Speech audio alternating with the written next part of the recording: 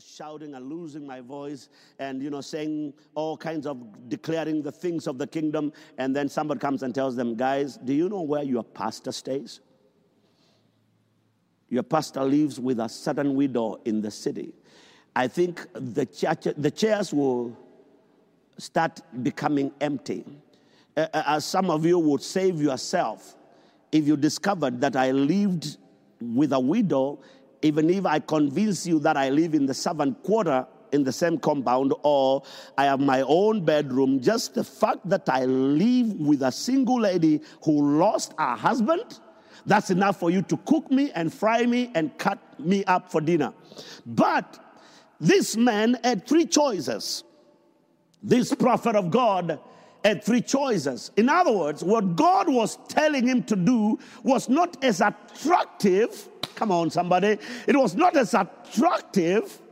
Was not as attractive as the previous one. It didn't look very secure.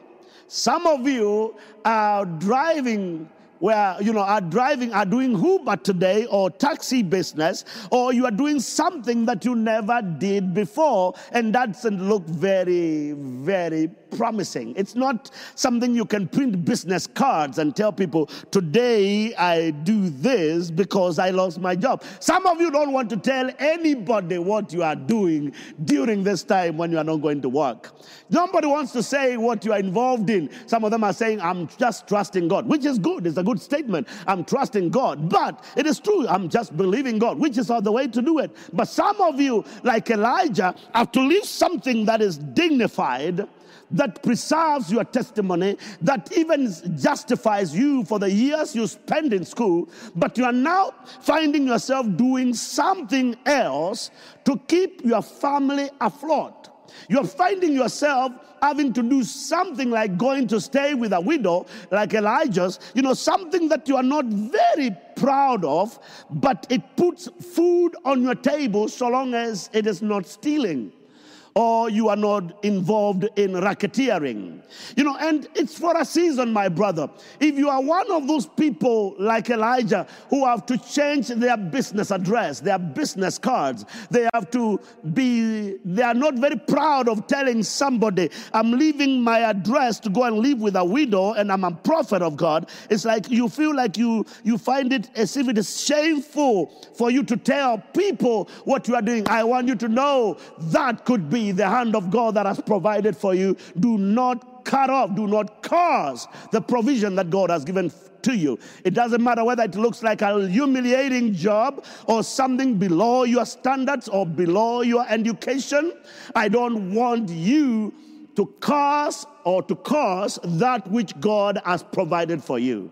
Elijah had three things that I'm going to cover today. He had three things that he could have done after receiving this new set of instructions in verses 9. Number one, he had the choice to stick to yesterday's instructions. He had a choice to say, I am a PhD holder, I am a degree holder, I am a master's degree holder, I am a diploma holder, I hold a diploma, I hold a certificate, I've been to school, I can do this. I can go to stay with a widow, I am a prophet of God. He had a choice to defend his previous lifestyle or level of existence. He could have told God, I didn't live in this river. You are the one who sent me to this river, and therefore I am not going to leave this address because it is you who sent me. It is you who gave me this river. It is you who made me come to this river. It is you who gave me the brains to study. It is you that gave me my business and prospered it, and I've been tithing and giving offerings and supporting the work of God and missions. I'm not moving. He had a choice. Number one, he had a choice to refute these fresh instructions, to challenge God on the face and tell him, don't tell me to go to Zarephath because you are the one who told me to come here. That's an option that a lot of people have chosen. I am not going to do anything else. I'm not going to look for another job. I'm not going. I can't belittle myself this much. I can't. Did you know that every time you say you can, every time you and me say, I can't, you immediately abort what you can. Every time you say, I can't do, I can't go, I can't become, I can't do this, I can't do that. Every time you use those dangerous words, I-C-A-N-T, I can't. Every time you say, I can't to an opportunity, your strength dies to pursue that idea. Every time God gives you an idea in your mind, every time God drops an idea in your mind or in my mind, and your response is, oh God, I can't, you will never benefit from something that you declared because you curse your own strength. You abort what you can every time you say you can't. A lot of people have defended who they were before. I'll just sit and wait. I'm not going to do nothing. I'll just sit and wait. Oh yeah. What will people say when they see me doing this job or doing this kind of business or involved in this? The other day I found myself asking myself the same question. I found myself asking myself the same stupid question. Do you hear what I'm saying? The other day I found myself asking myself the same stupid questions. Because what will they say? I am not alone. What have you said yourself? What have you said yourself? My brothers and my sisters, Elijah had a choice to defend his previous position. He was justified. God would understand. He would even blame it on God. He had a choice. He had a chance to despise anything else that he can do to survive the drought. But he chose to obey the Lord. He would have worked with yesterday's instructions on today's assignment. If I can go deeper a little bit, there are a lot of people who are still pursuing zealously what God told them to do 10 years ago, 15 years ago, 5 years ago, 3 years ago. And they never bothered to ask God for an update. Yet, they have never sought God for an updated version. Yet, every time you use your cell phone, in all the applications that are in your phone, when you forget about updating them, they give you an alert and they tell you, update this and this. You have 16 updates waiting for you. You have 5 updates waiting for you, or an option to update all. If Abraham followed the instructions that God gave him in Genesis chapter 22, if Abraham followed those instructions, what were the instructions? Arise from God. God told Abraham, arise and pick up your son, your only son. Take now your son, your only son Isaac, whom you love, you don't hate, the one you love most, and go to the land of Moriah and offer him there as a burnt offering. And on one of the mountains which I shall tell you. You are not even told the mountain. You are not told the particular mountain. You are just given the instructions. You are given the area, the region, the mountains of Moriah. I know where they are in Jerusalem. I know where Mount Moriah is, and the mountains of Moriah, or the hills of Moriah. I know the area very well. He's told, take now your son. And this is the details. I know who I'm asking to take. Your only son, Isaac, and whom you love, and go to the land of Moriah and offer him there as a burnt offering on one of the mountains which I shall tell you. The next verse is very interesting. The next verse says, so Abraham rose early in the morning and saddled his donkey and took 2 of his young men with him and Isaac his son, and he split the wood for the burnt offering to go and burn what? A dove? No, his son, according to the word of the Lord. And arose and went to the place which God had told him. And Abraham goes for 3 days. For 3 days with the same instruction, obeying the instructions that God gave him. He goes for 3 days. He has some donkeys. He has some servants. He has a son. He has firewood. He has fire and firewood, but there's no sacrifice. Only Abraham knows, I am being commanded to go and offer my son as a burnt offering. Thank God, God sent his son so that we don't have to kill or sacrifice our children anymore. Jesus became the ultimate sacrifice. Blessed be the name of the Lord, that today we don't have to sacrifice anything because Jesus became the living and everlasting sacrifice. He went for 3 days. Bible says, then on the 3rd day, Abraham lifted his eyes and saw the place afar off. He saw the place. God told him that's the place after he had obeyed. Disobedience will cost you a lot. He sees the place on the 3rd day. And he leaves the servants and the donkeys that they climb with his son. Let's go up all the way to where he puts the son down for sacrifice. He goes with his son. The son is asking him, Daddy, we have the fire. My father, here I am, my son, he answers.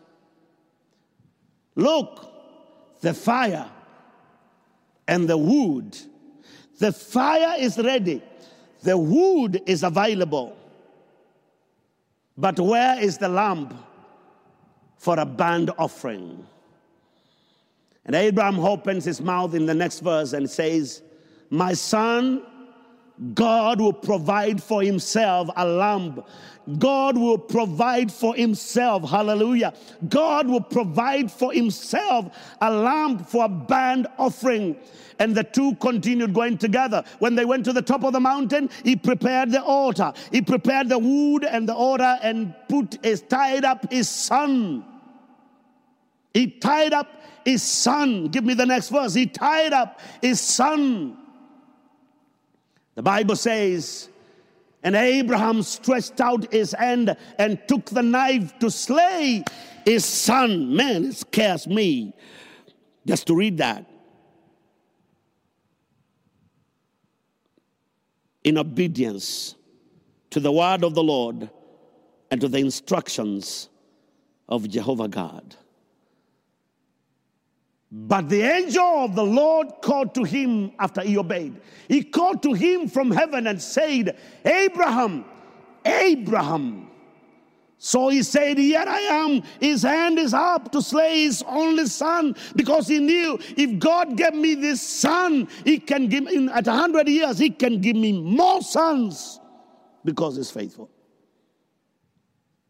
And he knew God would provide. How, he didn't know. But he blindly believed that God will provide. And I want you to have that faith, that God will keep you and your children, your husband, your wife, your children, your businesses, your everything, your job. God will keep you throughout this season of adversity. You can advance. You can make progress. You can move forward. He tells him, do not lay your hand on the lad. Whoa. Or do anything to him. Let's read together. For now I know that you fear God. For now, after this act of obedience, after you taking this step of obedience, God testifies through his angel.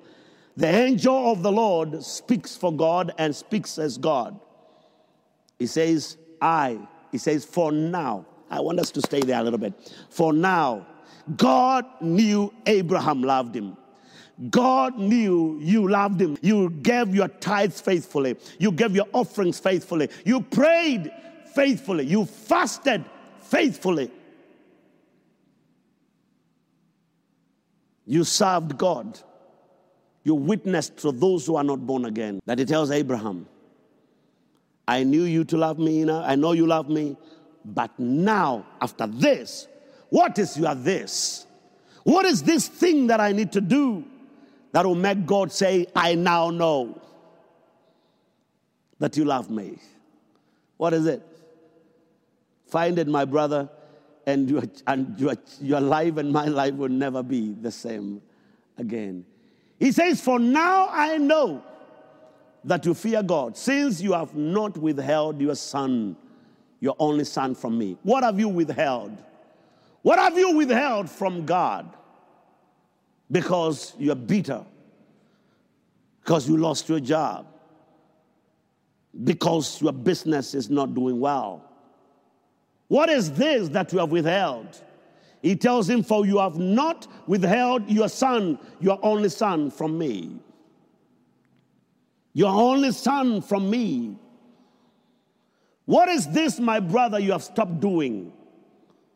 Are you blaming God for you are losing your job? Are you blaming God for your business going down? Are you blaming God for losing your dad, or probably your mom, or your sister, or your brother, or a cousin, or an uncle, or a neighbor?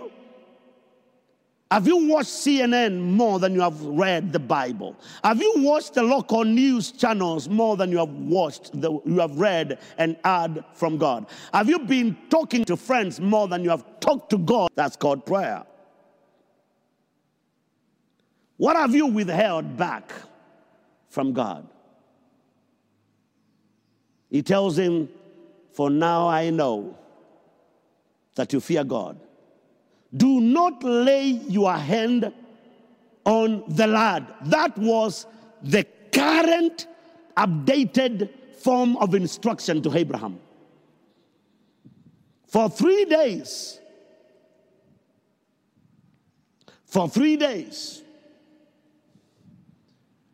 he had walked on the previous instructions. What are the instructions? Go to the mountains of Moriah, to a mountain that I will show you, and offer your son as a burnt offering. He has already laid his son on the altar. He has already laid his son on the altar of sacrifice. He has the fire, and he has a knife, and he lifts his hand to slay not a donkey, to slay not a cow, to slay his son in obedience to the word of God. And God tells him, I have an update for you. I have an updated version of my command to you. Don't. Hey, just like Elijah, he would have told God, you can't be God if you're telling me to leave the river that you told me to come to. You proved that it's you who brought me to the river Kerith by sending the ravens as you had promised. I've been enjoying breakfast, lunch, and supper from the ravens. But why did you dry the river? Your power, you could have kept it going. And he could have had choice number one. He would have said, I will not go. Because here where I am right now is for you, by your instructions. Abraham would have defended the original status and his piece of instruction. He would have killed his son. And killing his son meant all the promises tied to Isaac would have disappeared. He would have terminated them. You are disobedient to what God is telling you. My big disobedience to what the instructions God is giving you during this time of adversity. Even if it doesn't make sense, obey the Lord. You are better and I'm better on God's side than any other side. He says, do not lay your hand. Current instructions.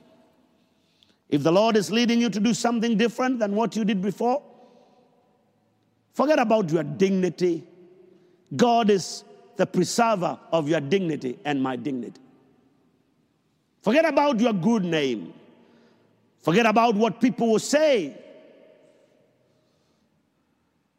If the Lord has given you an idea to sustain you, that is not sin, that is not disobedience, that is not hostility to the word of God, my brother, pursue it. Because the question at the end of the day to Moses, what is this in your hand? It is what is in your hand that God has committed himself to bless the work of your hands. I feel like moving on to point number 2, but I feel also compelled to stay in this because this is the dilemma of so many people that are watching me this morning. Do I look for another job? Do I start a new business while my other business was established? Staring at a dry riverbed will not solve your situation. God had fresh instructions for him. His provision was no longer in the river Kerith. It was in the city of Zarephath. God gave him a geographical location. Some of you, I'm sorry to say this, some of you, God will relocate you permanently from cities you thought you should buy plots or lots and build your own home and stay there. God will relocate you to another city after drying the river. Your river in that city. Some of you may need to understand that God, although your job has been good in this city, your business has been good in this city, if God has dried it up, don't curse him. Ask him where your Zarephath is, for that's where your provision is. Are you ignoring God's instructions today in the name of obeying yesterday's instructions? Can you imagine what it would have cost Abraham to disobey what God was telling him in verses 12 of Genesis chapter 22? Do not lay your hand on that boy. Do not touch him. I like the Message Bible. Thank you. I like the Message Bible. It says, verse 12 of Genesis 22, Message Bible says, do not lay a hand on that boy. Don't